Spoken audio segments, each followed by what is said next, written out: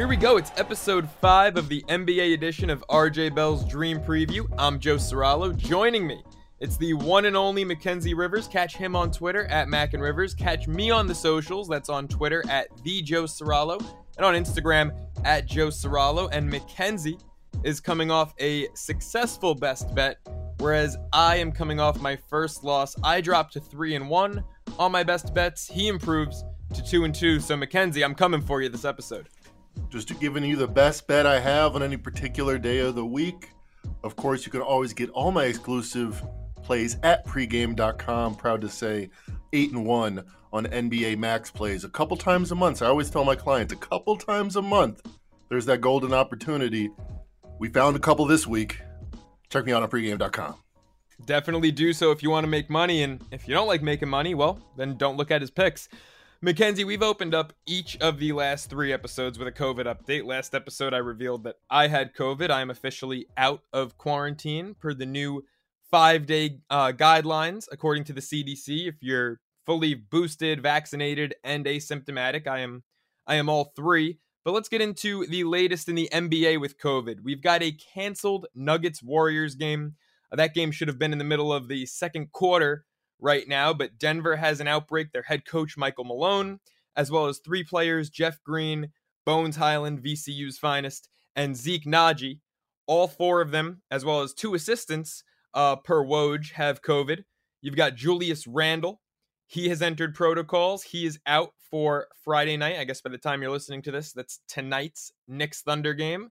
And Doc Rivers, the coach of the Philadelphia 76ers, he's out in health and safety protocols as well. 36 referees are out, Mackenzie. 36 officials. I mean, you can't make this up. Exactly right. Head coaches include Doc Rivers, Frank Vogel, Chauncey Billups. I mean, I guess with the referees, it goes to show you why you shouldn't fly coach. I mean, if they were flying first class everywhere, I bet they wouldn't have necessarily 1/3 of their staff. I'm not exactly sure about that in jest, but yeah, I mean, they're traveling a lot, both NBA players and referees and coaches. A lot of different chances to exposure. We've seen Omicron take over America, 70% of infections, it seems like. Now, Draymond Green is one of those players in protocol. Let me throw at you his quote from today, venting his frustrations, and let me get what you think. So this is Draymond Green talking about the canceled Denver Nuggets game today, Thursday. Draymond Green: how do you continue to cancel games when you've implemented rules to prevent this from happening? Is that not a competitive advantage for other teams? The guys that we didn't have due to the protocol listed played no role in Tuesday's loss? Pick a side, but don't straddle the fence. So it seems like, to me, Draymond Green is saying, if COVID is affecting teams so much that they can't play, how is that different from COVID affecting our team, where some of our key players, aka me, Draymond Green, are not out there? Yeah, and to me, this is Draymond Green sounding like a big fat crybaby. I mean, I'm sorry, but give me a break, right? You all know the rule. If you're an NBA player, you know if you can field a team with 8 guys, then you're going to roll. You're going to play. Golden State didn't have their best 8 guys on Tuesday night, but I believe they had 9 or 10 guys for that game, that part 1 of the supposed back-to-back against Denver. The Nuggets lost 3 players today. This isn't because they lost their coach. It's not because they lost assistants. It's because they lost 3 players, and they could not field a team of 8 active NBA players. And you can't just go sign a guy the day of. You know, if this was tomorrow, maybe the Nuggets could sign 1 or 2 guys to a 10-day contract, a hardship deal, and then they could get the game in. But it's the day of. They lost 3 guys. I don't frankly understand what Draymond's crying about when the Nuggets could not field an active roster. Well, I guess the onus goes on the Nuggets. Do they necessarily want to sign that 8th player if they could, maybe take a week off instead? There's some conflicted motivations, true. But I mean, we all are in a very non-ideal circumstance in sports and across the world. It kind of shows you that the NBA prioritizes getting games up in action, but that the competitive balance of the regular season is kind of a secondary thought.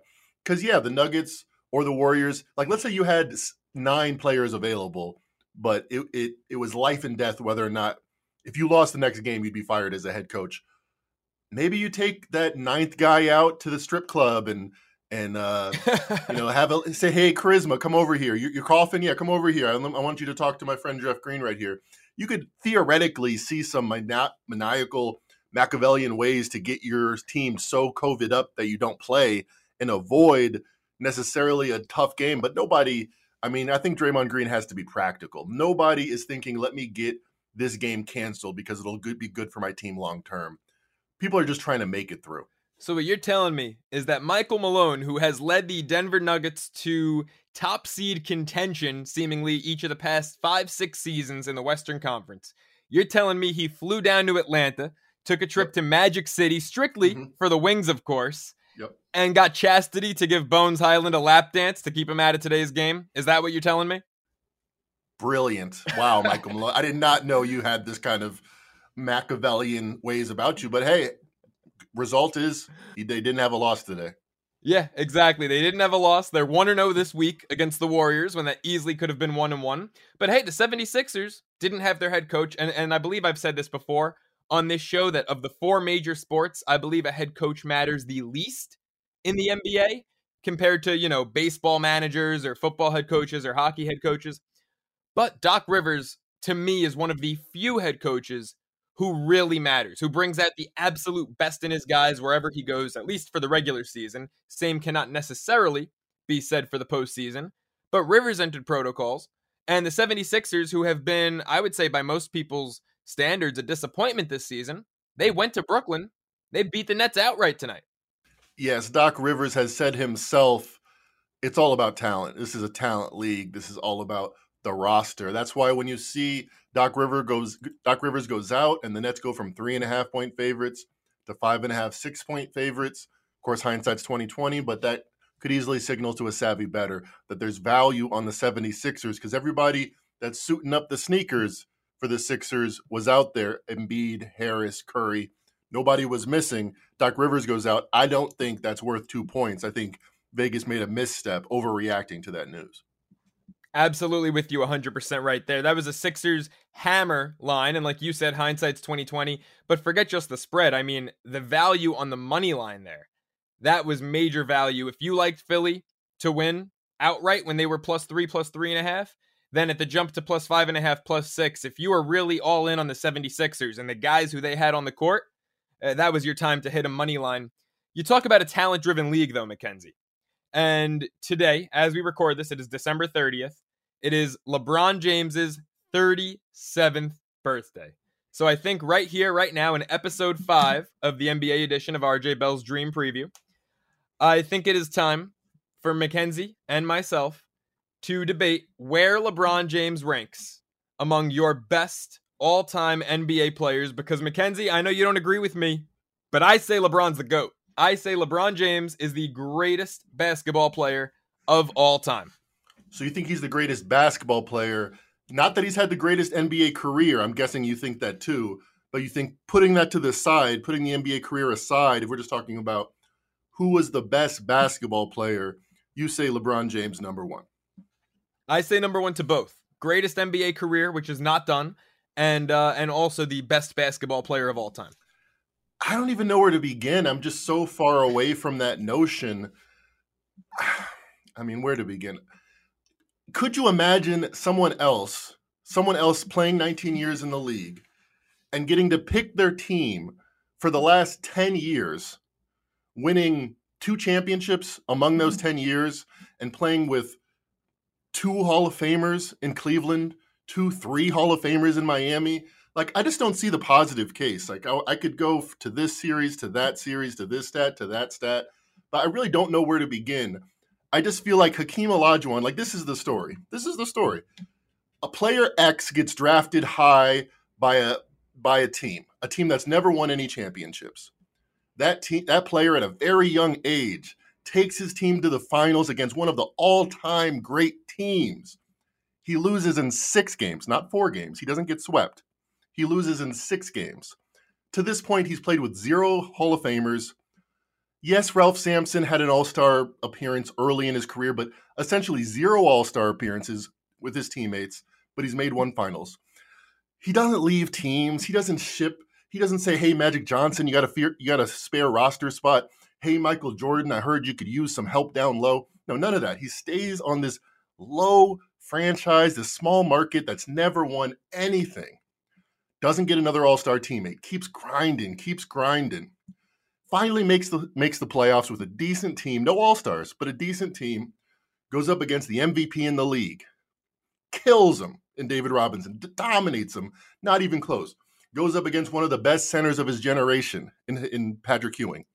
Dominates him. Not even close. There's only one person in the fight. Wins the championship. Everybody goes crazy. Heart of a champion. That spirit, not because he didn't win a championship, but because he did win a championship, Hakeem Olajuwon, that spirit draws the only other Hall of Famer all-star player that he ever got to play with in his career. In 95, Clyde Drexler comes on board, makes the all-star team with Hakeem. They win it again. 2 championships, 0 free agent signings of note. 0 Chris Bosh's, Dwayne Wade's coming to town. 0, hey, let me ship to the better team because I want to win a championship. Yet he wins 2 championships. You telling me if Hakeem Olajuwon got to have not 0, but 5, 6 Hall of Famers on his team every year, that he could accomplish 4 championships in 20 years? I just don't even think it's close. Like, Michael Jordan is stratospheres away as far as bringing a team to a championship. But guys like Hakeem Olajuwon, Larry Bird, Shaquille O'Neal, in my opinion, for a year-to-year basis, they won with a lot less talent on beside them than LeBron's been able to do against equal competition. So, that said, I think Hakeem Olajuwon is by far better than LeBron James. He's one of 7 people I put into that category, and here's the 7. By the way, I'm not putting Steph Curry and Kevin Durant on this list, although their highest of highs, I think, also surpasses LeBron. So by the end of their... Oh, my goodness. Oh, my goodness. Hey, excuse me, sir. This is Zencaster, so we can't talk over each other. Sleepy's going to have to delete that. But he, for the people that didn't hear that, he fell over on his chair when I said that. But it's not even close. Shooting matters in this league. And if you're going to build a championship roster, you can't have one guy that can't shoot that needs the ball all the time. That usually doesn't work, that being LeBron James. So here are the 7 players, not including the current players that are better than LeBron all time, but the 7 players historically better than LeBron all time in rough order: Michael Jordan, Hakeem Olajuwon, Bill Russell, Kareem Abdul-Jabbar, Larry Bird, Shaquille O'Neal, and just barely, I think this one is close, but just barely, I mean, you look at what he did at 20 years old. LeBron James couldn't back down J.J. Barea at 26 in the finals. Magic Johnson was dominating a really good 76ers team at 20 years old in the finals. That's why, although it's close, he's not a great defender either. But I have Magic Johnson at number 7 all time. 8, 9, somewhere in there is Kobe, somewhere in there is LeBron. I could see arguments either way. What do you think? So first off, considering you just rattled off about 9 guys, and I didn't hear Tim Duncan's name, a little disappointed. No, not even close. Not even close. Sorry, Tim Duncan, also very overrated. Tony Parker and Manu Ginobili, one of the great backcourts of all time. They, in my opinion, were the drivers of those championships. Interesting. I think Tony Parker is very overrated. I think Tim Duncan is very underrated. Look, I love everything that you said about Hakeem Olajuwon. I love Hakeem Olajuwon. He was incredible. You really undersold Ralph Sampson. 4 All-Star appearances in his first 4 seasons. Over those 4 seasons, averaged 20 points, 11 boards per contest. I mean, Ralph Sampson, while it was a short-lived peak, was a really, really dominant force in the post for those first 4 seasons with Houston. Back then, when Sampson and Olajuwon were playing together, big men mattered more or as much as ever. Now, you look at the league, big men obviously matter less than they ever had because it's a 3-point driven league. It's something I despise, but it's just the matter of where we're at now in basketball. Hakeem Olajuwon is one of the top 10, 15 NBA players of all time. But to put him ahead of LeBron James, Mackenzie, I genuinely believe that you're a bigger basketball fan than I am, and I am absolutely floored. I mean, I don't know if it's the Chicago in you, just not wanting Cleveland to have nice things, hating the Cavaliers so much because you're a Bulls guy. I don't know where it's coming from, Mackenzie, but I am absolutely floored. If you look at LeBron James's career, First off, and this is, I guess, where you can separate the best basketball player of all time versus best NBA career. Because if you look at LeBron, the basketball player, just physically, naturally, no one rivals him. I mean, the closest I think you could probably get just physical attributes is Giannis right now. And I'm not saying Giannis is the best of all time or top 10 of all time, but I'm saying just the freak of nature that LeBron is. I mean, this is a guy who has played all 5 positions throughout his NBA career. Maybe not so much shooting guard, but point guard, both forward positions, and even center at times. He did it just a couple games ago, and he's done so dominantly wherever he's had to play. He's not the prima donna who determines when and where he wants to do something. To his credit, yes, he has assembled some of his teams, but ever since Ray Allen and Kevin Garnett joined Paul Pierce in Boston, that's been the norm in this league for almost the past 15 years. LeBron has still been a team-first guy. He is the fastest player as of this week to 36,000 points, was the fastest to 1,000, to 2,000, to 3,000, and every 1,000 points in between 1 and 36. I mentioned switching positions. In year 17, he switched to point guard for the full season for the LA Lakers. And what did he do in that season? He averaged a career high and a league high 10.2 assists per game. To go with his 25 points per game, same total from the year before, so his scoring didn't suffer, and he won a ring. That's the most important piece of that. Look, he's the only player to record 36,000 points, 9,000 boards, and 9,000 assists. He will be the league's all-time leading scorer when he retires, and he will be the first player ever to record a career triple-quintuple because he will also eclipse 10,000 boards and 10,000 dimes. He's currently 8th all-time in assists. He is not a selfish player. He is going to finish his career 4th all-time in assists. He will have at least one more ring to take him to 5, so he will finish his career within at least one of Michael Jordan.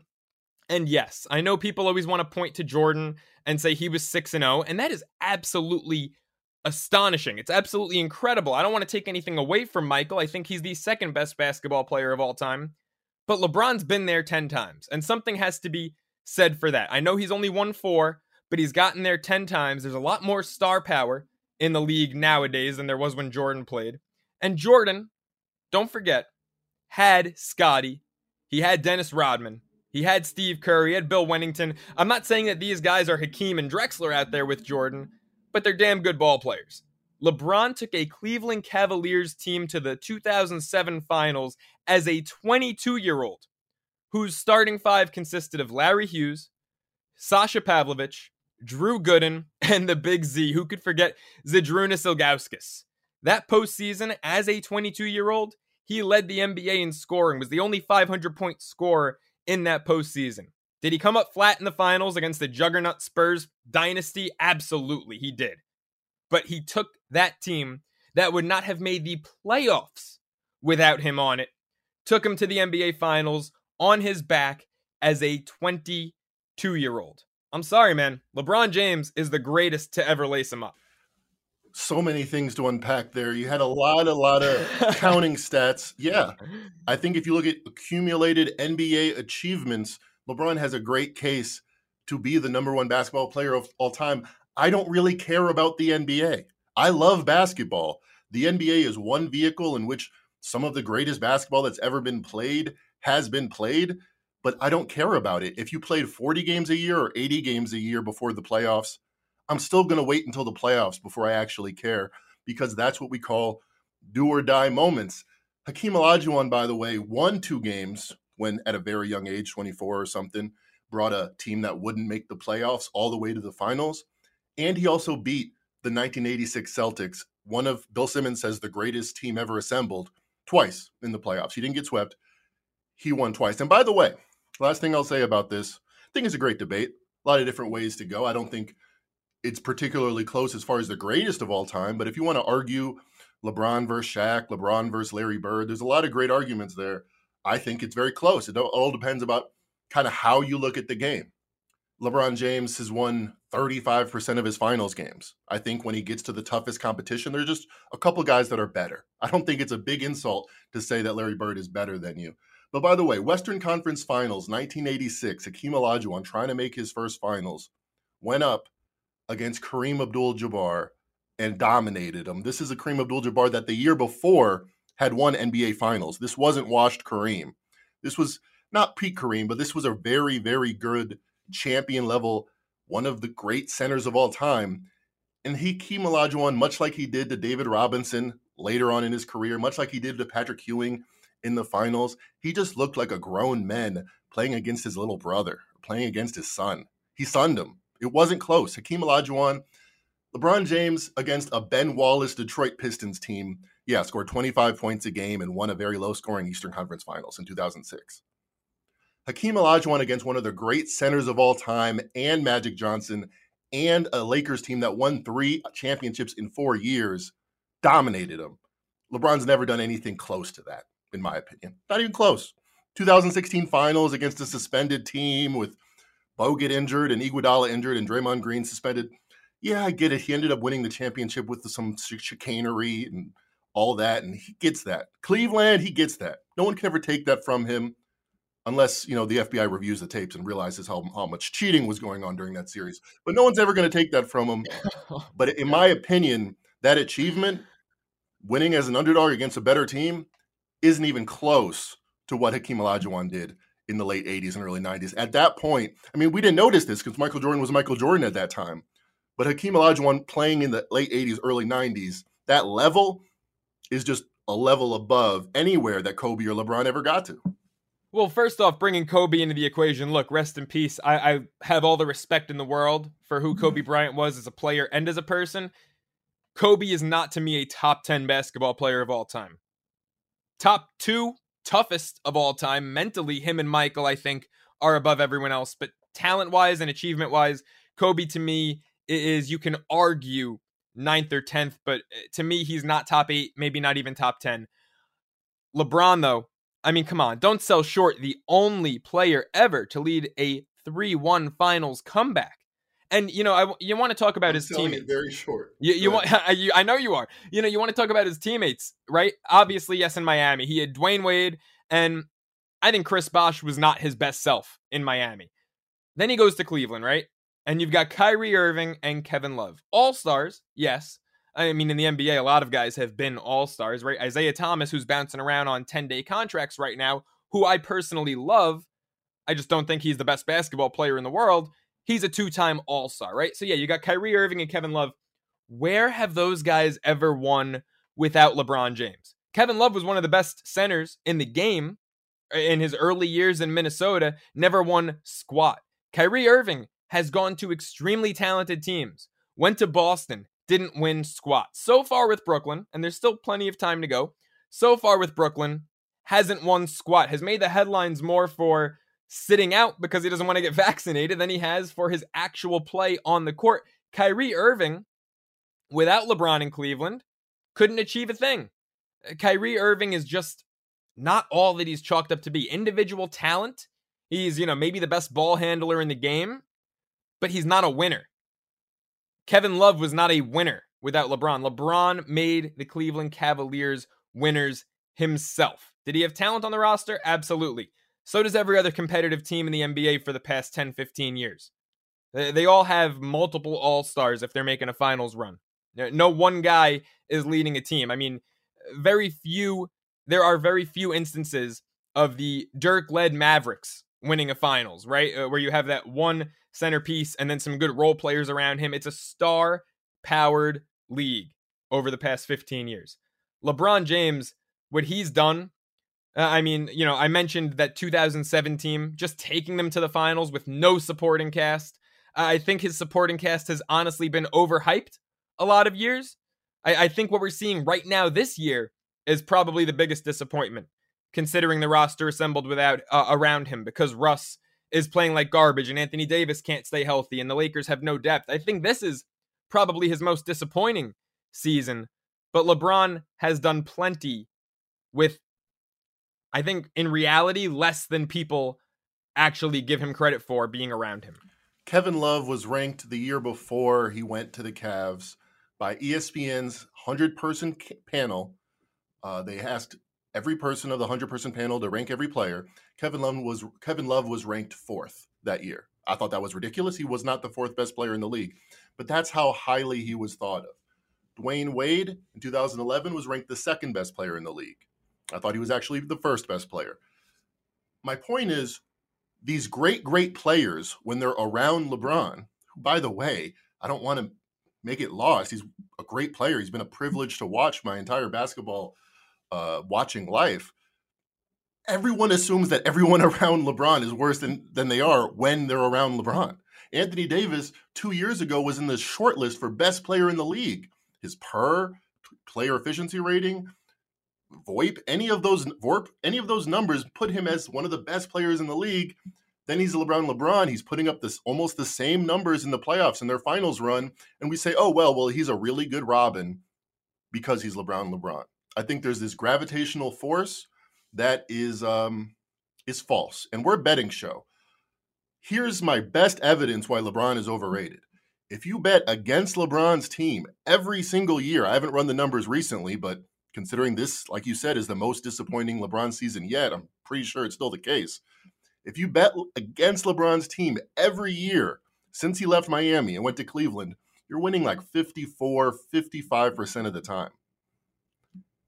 They say you can't bet against this guy. In fact, you'd be better only betting against this guy, but people don't want to believe it.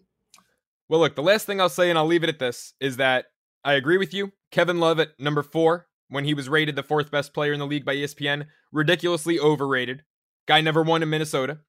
Dwayne Wade at 2, I think is spot on. I think Dwayne Wade is the best player LeBron has ever played with. And Anthony Davis, now I'm not on the air saying this, but I have a co-intern who can probably attest to this. When I was interning for Adam Shine over at Sirius XM 2 summers ago, I have never once thought of Anthony Davis as a top 5 player in the league. Always had him, I think the highest was probably 8th. Now, look, top 10, still amazing, but never thought Anthony Davis was a top 5 player in the league in his own right. Same thing as Kevin Love. Guy never won anything until he teamed up with LeBron James. Now, a couple nights ago, the Lakers and Grizzlies played in an incredible game. And as I'm watching that, and I'm watching LeBron play a phenomenal game, and I'm watching Ja Morant, who obviously led his team to victory, play a phenomenal game, I'm thinking, Mackenzie, is this game somewhat of a passing of the torch in terms of faces of the NBA? LeBron has been the face of the NBA for 20 years. You can argue maybe over the last 7 that Steph Curry has been a face of the league. But when you look at the 21, 22, 23-year-olds, to me, Ja Morant, just based off of his personality, his talent, to me, Ja Morant is a perfect next face of the league for a post-Steph Curry face. Did you have the same thought at all in terms of somewhat of a passing of the torch, the 37-year-old to the 22-year-old? It's funny you mentioned that. I actually did to a large extent. I saw a lot of that second half, and we didn't talk about this before, but watching Ja Morant go toe-to-toe with LeBron in that fourth quarter, it made me think of Rory McIlroy and Tiger Woods, in that Tiger Woods used to be this presence that no one in his peer group wanted anything to do with because he was this larger-than-life dominant force that no one could even come close to. And usually on a Sunday, if you were close, he'd embarrass you, and you didn't want any part of that. Ja Morant was not scared of LeBron in one shape or form. Just like Rory McIlroy loves Tiger Woods, respects Tiger Woods, can't stop talking about how great he is. Ja Morant may feel that way about LeBron, but he's not scared of him, and he's not worried about going toe-to-toe with him. He's not worried about his physicality. The way back in the day, 2013, LeBron did instill that into his peers and to players younger than him. So yeah, passing of the torch, I think, is right. And you look at the great young players. Luka Doncic out right now, hasn't really been in shape. Zion Williams on a milk carton somewhere. Ja Morant is that force, just jumps off the screen. Awesome watch. Put up 41 against the Lakers in a low-scoring game. Just put the whole team on his back. Awesome to watch. Yeah, he's the kind of guy that can be the face of a league that people gravitate towards. And what's amazing is that you mentioned how bad LeBron has been to bet on throughout his career. Well, if you bet on LeBron James and the Cavaliers throughout his first tenure with Cleveland, back when he was that 22-year-old taking a team full of nobodies to the finals, you would have made a lot of money back then. Yep. But Vegas adjusts, lines adjust, and for the same reason that some of the worst teams to bet on this season have been the Nets and the Lakers and the Knicks because they were successful last year and came into this season with expectations, the Grizzlies, who I think had no expectations coming into the season, have been a top 7 team to bet on in the league, covering 58% of the time, even better when Ja Morant is in the lineup over 60% of the time, and that is all because of Ja Morant. Because I'm sorry, the Grizzlies, I know every now and then you'll get a 15 or 20 point performance from a member of that supporting cast. The Grizzlies are not a talented, deep team. Ja Morant is just that much of a star. I talked about LeBron, the 22-year-old, taking the 07 Cavs to the finals. Ja Morant, the 22-year-old, I think is almost every bit the show that LeBron was at 22. Similarly, just doesn't have a cast around him. Let me say something good about LeBron. I know people get on me because maybe I'm from Chicago. I seem to be the one guy that has an objective opinion about LeBron, the 8th greatest player of all time. But no, let me say this about LeBron. And this is something I deeply respect about him because I didn't always know this about him, and I learned this to be the case.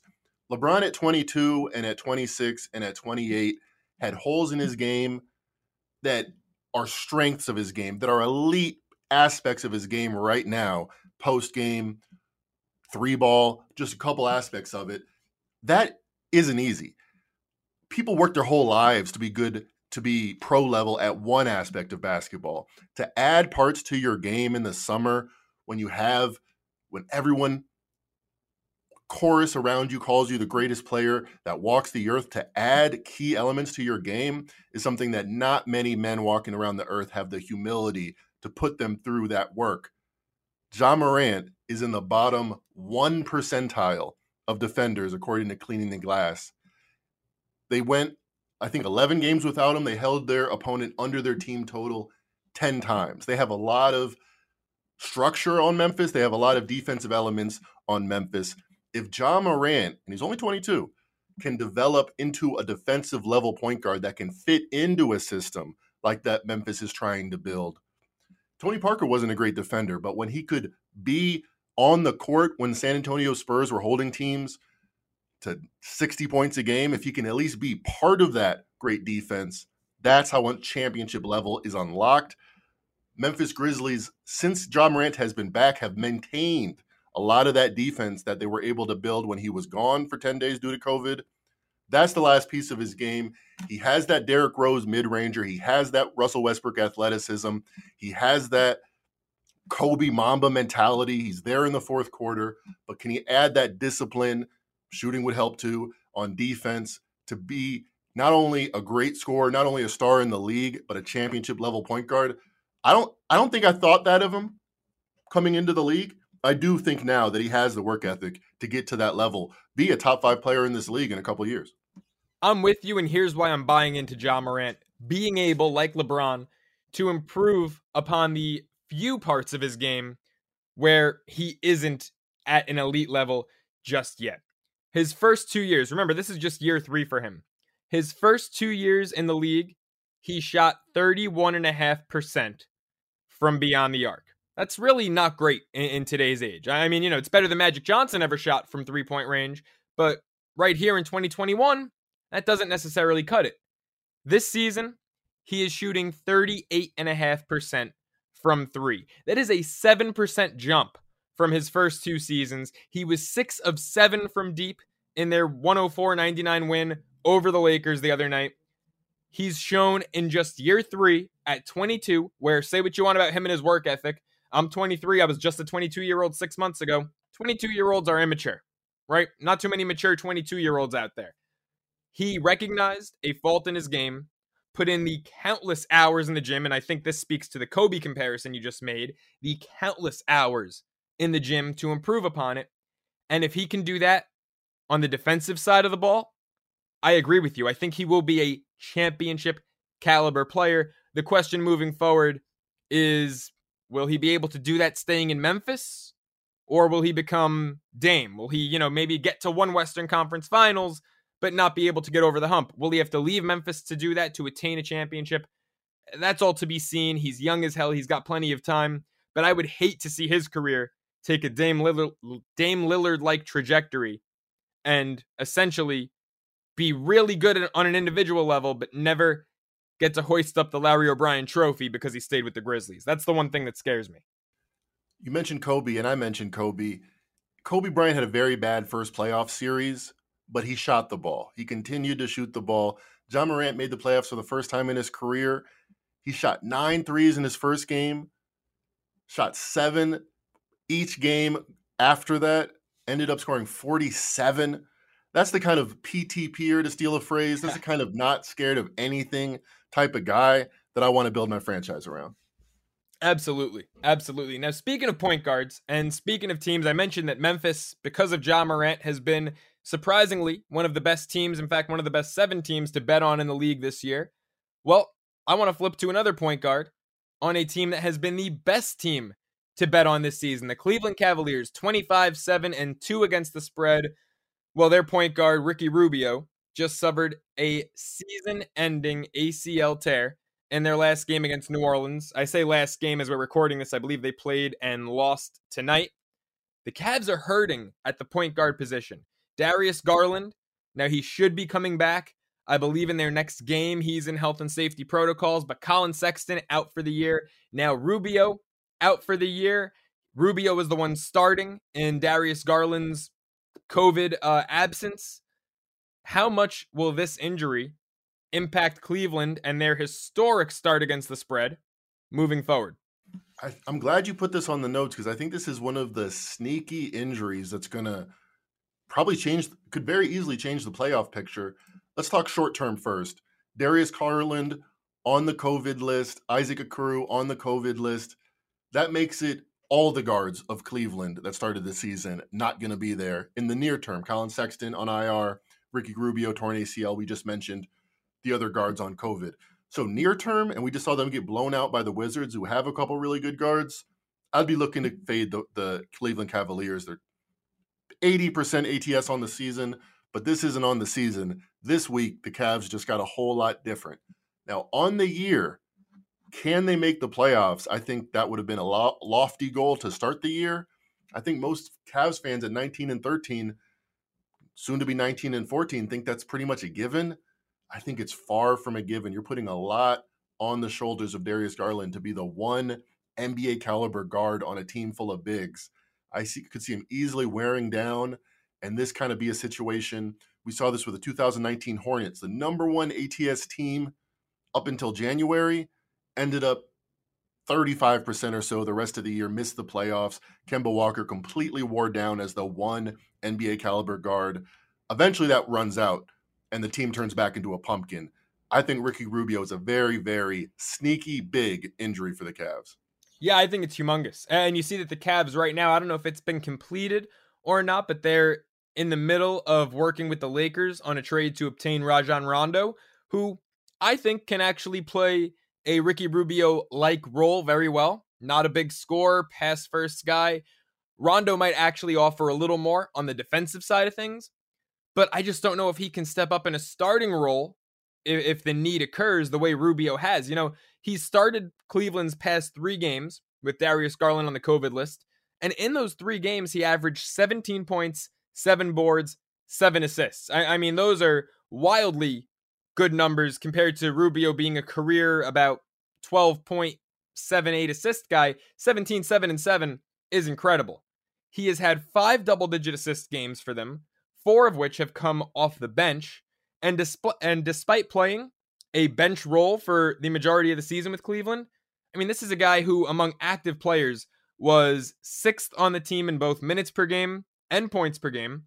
He was 2nd on the team in assists and 15th in the league in assists per game, tied for the team lead in steals, and had the best assist-to-turnover ratio of anyone on that team who was averaging more than 2 assists per game. I mean, he was arguably having his most efficient season in the NBA, and this is a humongous loss. I mean, someone like Denzel Valentine, who can provide spurts here and there, in my opinion, he's going to have to step up and be the backup point guard. You know, now maybe with Rajon Rondo, Valentine can be your backup shooting guard, third string point guard, but you're going to need unlikely guys to really step up with no Sexton and now no Rubio. And think about this. Rondo is a very good Ricky Rubio comp if he's motivated, if he's in the bubble and he thinks he has a championship to win. How motivated is constantly disgruntled Rajon Rondo going to be on a Cavs team? I'm not sure. I'm not saying that he couldn't say, hey, I'm going to make the playoffs, I'm going to be a leader, I'm going to be a veteran.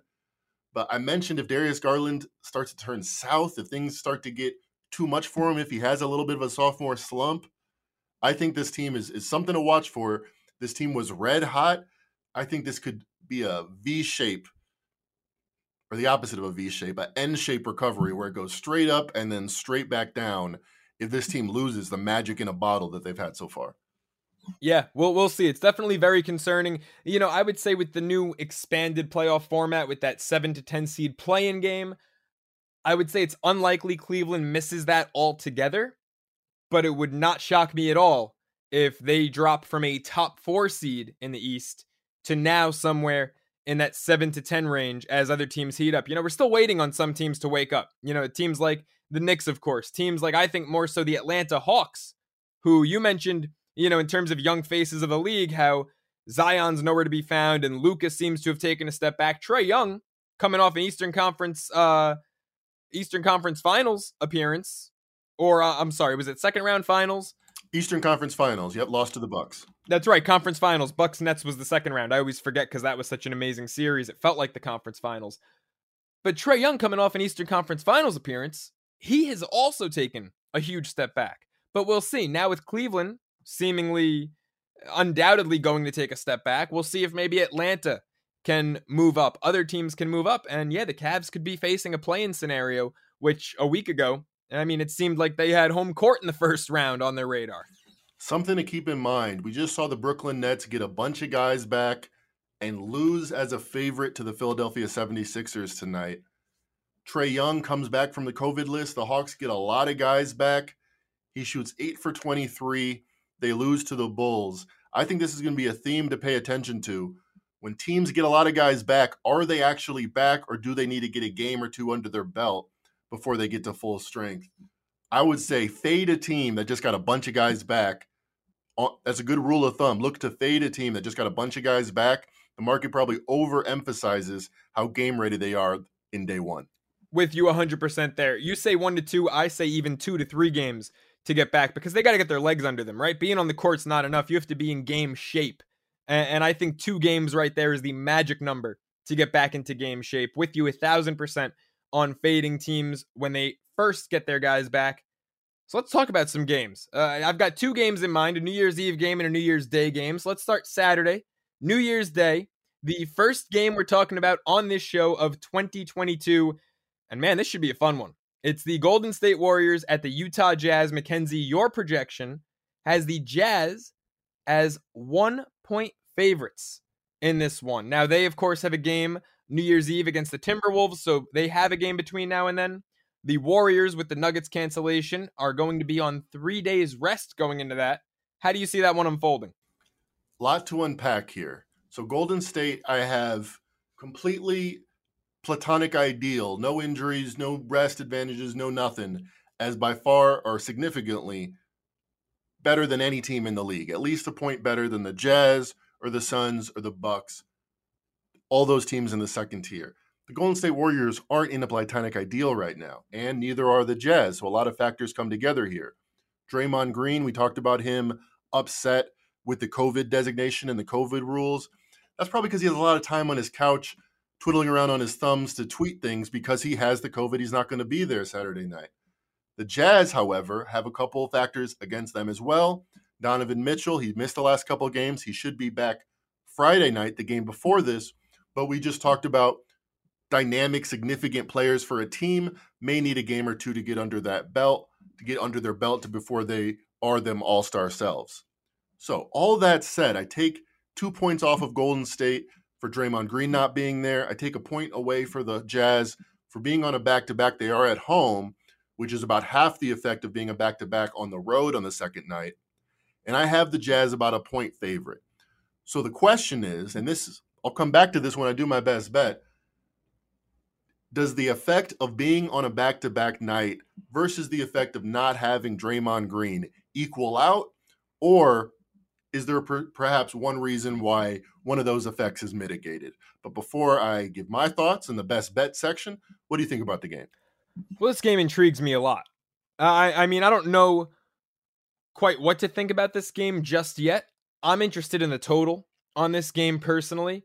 I don't know if you have a projected total, but Utah -1 is interesting because this could very well, just because the Warriors are the Warriors, best team in basketball this year, this could flip. We've seen, your projections are usually really close to accurate, but we've seen them be, a point or two different.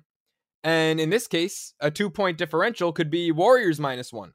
And if that was to happen, this would be the first time all season that the Utah Jazz have been an underdog. Every other team in the NBA has been an underdog at least 5 times. Golden State and the Nets have been underdogs 5 times. The Utah Jazz are the only team in the league that has not once this season been an underdog. So let's take a look at how these teams fare, right? Utah split even. They're 17-17 against the spread. On no rest, which this is the second game of a back-to-back, they're 3-2 against the spread. With a rest disadvantage, they're 3-2 against the spread. And in conference games, 10-8 against the spread. All slightly favorable, but still favorable numbers for Utah. Golden State, 21-11. They're now tied. They were head and shoulders above the rest, except for Cleveland. They were second best in the NBA, now tied against the spread with the Bulls. But after a loss, they're the best team in the league. 5-1 against the spread after a loss. And that's a straight up loss, by the way. They lost to the Nuggets by 3 their last game. On the road, they've covered 8 out of 14 times. They are 3-2 as an underdog. 5-2 with 2 to 3 days off. They're going to have 3 days off in this one. And 6-3 with a rest advantage. The numbers tell me Golden State is the play here in what is seemingly a pick'em. But do you have a total on this, a projected total on this, Mackenzie? I don't. More than 48 hours out, it's usually difficult, but tough. Given where the Jazz usually are, around 220, where the Warriors are, around 212, I could see this coming up around 216. Yeah, 217 was what I was thinking, so I definitely like where you're at there. That might be the play. I'm thinking under. I mentioned how I lost my best bet last episode. I originally said Golden State under 220.5 against Denver. I reneged as the line had dropped from Golden State -8 when I was prepping to Golden State -6 at the time of the show. I took them -6. They lose by 3, but they lose 89-86. The under would have been one of my easiest hits of the year and would have improved my best bets to 4-0.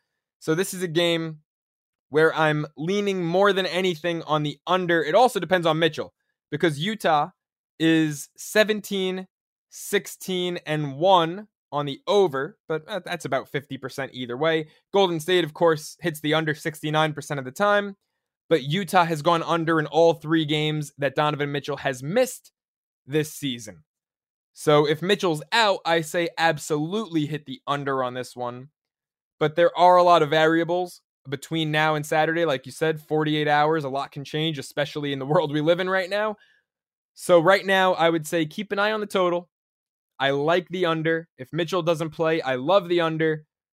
But this is going to be an interesting game, and I'm really intrigued to see if Utah ends up being an underdog for the first time this season in what'll be their 35th game. Number 1 seed last year. Kind of makes sense that they would come in with those type of lofty expectations. Donovan Mitchell, by the way, latest news, he's going to be come back tomorrow versus the Timberwolves. So he will be back. Hopefully, will also play Saturday. Sometimes they rest players on the second night of a back-to-back coming back from injury. But he should be at least ready to go Friday, so probably Saturday too. Before I give my final thoughts on the game during the best bet section, what is your best bet for this week? Well, my best bet leads into the New Year's Eve game that I wanted to look at. It's the Chicago Bulls heading to Indianapolis to take on the Indiana Pacers. Now, I know that the Pacers are 14-21 this season. So when we pick 2 games to highlight and discuss, it's like, why are we talking about the 14-21 Pacers? Well, first off, folks, this is a great rivalry. The Bulls and Pacers have played each other 197 times in their team's histories. The Bulls have an advantage 100 wins to 97 losses. This has historically, I think, been one of the most underrated rivalries in NBA history because I think it's one of the best and it never gets talked about. Now, this is the third matchup of the season between these two teams. The first two were both in Chicago. The Bulls lost, got obliterated on November 22nd, 109-77. They were 1.5 point favorites in that one, but they bounced back just a few days ago with a 113-105 8-point win in a game they were giving 4.5. So the Bulls each team has won once, each team has covered once. But if you go back, the Indiana Pacers have outright won 11 of the last 14 in this rivalry. They have covered in 6 of the past 9. So the 11 out of 14, that winning streak, that goes back to January 6, 2018. So over the past 3 years, the Pacers have won 11 out of 14. But these are two streaky teams. The Chicago Bulls are in the middle of one of the hottest streaks in the NBA all season. They just beat the Hawks in back-to-back games, scoring 130 and 131 respectively. DeMar DeRozan and Zach LaVine each scored 55 points in those 2 games. Nikola Vucevic averaged 20 points, 18.5 rebounds in those 2 games. And since the Bulls, who were one of the first teams in the NBA to have an Omicron outbreak, since the Bulls have returned to action after a couple postponements, they have scored at least 113 points in all 5 games since their return, and they have averaged nearly 125 points per game. The Indiana Pacers, I mentioned both these teams are streaky. Well, the Pacers started the year 1-4 against the spread, went 14-9-1 against the spread in the middle section of the season to date, and they are currently in the midst of a 1-5 stretch against the spread. The Pacers are on the down, the Bulls are on the up, and the Bulls are only 3-point favorites in this one? This seems too easy because it is too easy. Bulls -3, best bet on this episode. I do not disagree with the words you said. The Indiana Pacers have a new coach. Some say an elite coach in Rick Carlisle. I wrote a forum post on the pregame.com forums early in this year recommending a bet against the Pacers because I said Rick Carlisle's got to knock these guys down before they build them back up again. Now it comes out that it doesn't seem like these are the guys that he wants to build back up again. Rumors around Indiana is that a complete rebuild is in the offing. If I'm hearing that, that means Domantas Sabonis is hearing that. That means Miles Turner is hearing that. That means Malcolm Brogdon is hearing that. Something in the water is telling everybody, hey, something's amiss, and they're not given the effort that they had been in that middle stretch of the season when they were 14-9 or whatever. And I think this is the most telling about why something is amiss in Indiana, and they are a bet against team currently. The Pacers, with Rick Carlisle coaching, had a great first quarter margin, still do. Top 5 in the NBA. That was number 1 for about 2 months by far. They were about 5 points per game, better than their opponents in the first quarter. Whether it was the game plan that Carl came up with or the specific kind of roster they had, they were killing teams in the first quarter. Well, if you bet against the Pacers, the last 8 games in the first quarter, you've cashed 7 times, lost only 1 against the spread in the first quarter. This strength of theirs has now been a glaring weakness. They're starting off games poorly and continuing to play poorly. The Pacers are a fade team right now, probably until the trade deadline when we see where Carlisle wants to shift this roster. Yeah, I absolutely agree. I just think the Pacers, they just look flat. You know, just for an NBA fan, a basketball fan watching them, not looking at numbers. And I mentioned right now, if you look at the numbers, they are just tremendously on the downslide. But just watching them as a basketball team, they look flat. And maybe it's Sabonis and Turner and Brogdon. Maybe they've seen those headlines and heard those rumors, but they don't look engaged. And the Chicago Bulls, I mean, this is an all-star lineup to begin with. DeRozan, LaVine, Vucevic. I mean, Lonzo Ball, he put up a goose egg in their first matchup. That 32-point loss, November 22nd, 0 points, 0 of 7 from the field, 0 of 4 from 3. He ain't putting up another goose egg. I mean, that to me is a very fluky game. I know the Pacers have won 11 out of 14 in this rivalry. The Bulls have won 3 out of 4. It's going to be 4 out of 5, and it's going to be by at least 3 points. Can't disagree with the word you said. All right, my best bet, I want to go to Saturday night, Salt Lake City, the Utah Jazz. I'm not sure where this number is going to come out. I'm going to say if it's Jazz -3 or less, if it's in that window, best bet on the Jazz. This is simple. There's 2 factors that are making this about equal teams. One's pulling against one team, one's pulling against the other team. I don't think they're equal. Draymond Green has missed 11 games the last 2 years for the Warriors. This will be another one. In those games, the Warriors are allowing 120 points per game. That's on average to the average team. Now they're facing a team with the #1 net rating on offense with a bullet, the Jazz. The Jazz have a better net rating compared to the second team. They have the same gap to the second team as the second team has to the 20th best team on offense. It hasn't been talked about, but this is a historically good offense going against a Warriors team without their defensive anchor on the road in one of the toughest buildings to play in the league. Number 2, the Warriors factor against them. Oh, I'm sorry. All right, 3, 2, 1. Number 2, the factor that's going against the Jazz having to play on the second night of a back-to-back, I don't think that should factor at all for several reasons. 1, this is one of the deepest, most balanced offensive attacks in the league. They don't put too much stress on any one player that's going to tire them out for the second night of a back-to-back. We see this in the numbers. 15-4 the last 2 years straight up on the second night of a back-to-back. Better than they do on average in any game on the second night of a back-to-back. This Jazz team is not negatively affected. Also, they are going to rest Mike Conley on a Friday so that he's ready to go Saturday night. Donovan Mitchell hasn't played the last couple of games. He's going to be fresh Saturday night. And Rudy Gobert, I have no worries about him. He doesn't shoot enough to get his arms tired. He's going to be there Friday and Saturday night anchoring the paint. So I think this Jazz team is just as good as ever. I think the market's going to keep them cheap because of the second night of a back-to-back. I think that's a mistake. And I think Draymond Green, as much as he's fallen off the last few years, he said it himself, I've sucked the last few years. This year, he doesn't. And this year, we've seen defensively, they're not the same. I think the Jazz, great offense, shows out Saturday night and gets this dub. Buy price, Jazz -3, best bet. Now, are you sticking with that even if Donovan Mitchell doesn't play because it's a back-to-back and he's coming off an injury? Very, very good proviso. No. Okay. Yes. So best bet, but here's the thing. We give best bets on the show in Vegas. We price uncertainty.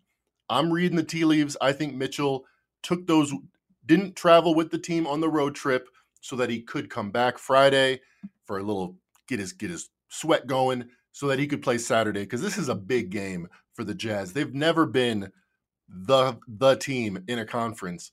This would be a big step towards putting them in that role as the team to beat. I think that's why Mitchell will play Saturday. But hey, if he doesn't and it loses, I'm 2-3. I am not making any conditional bets. This is a bet I would make right now once the line comes out. I'm assuming Mitchell's going to play. That's the assumption I make when I make my bet. Make your own assumptions. But yes, best bet on the Jazz. Hopefully Mitchell plays. I think he does. But yeah, I'm going to be bummed if he doesn't, because it's not going to be a good bet, I think, if he doesn't. My man, I love the accountability. I'm with you. I think Donovan Mitchell is only returning for this Minnesota game. And look, we've got no inside information, Mackenzie and myself.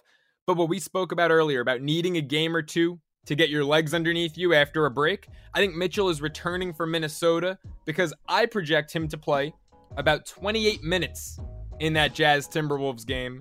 Just enough to, like you said, break a sweat, get out there, get some shots up, and then be ready to attack Steph and the Warriors on New Year's Day, on Saturday night. Mackenzie says Utah -3 or less. I'm saying Bulls -3 against the Pacers. Those are our best bets. Catch him on Twitter at @MackinRivers. Catch me on the socials on Twitter at @TheJoeCeraulo and on Instagram @JoeCeraulo. And have yourselves a happy New Year's. Thanks for listening, guys.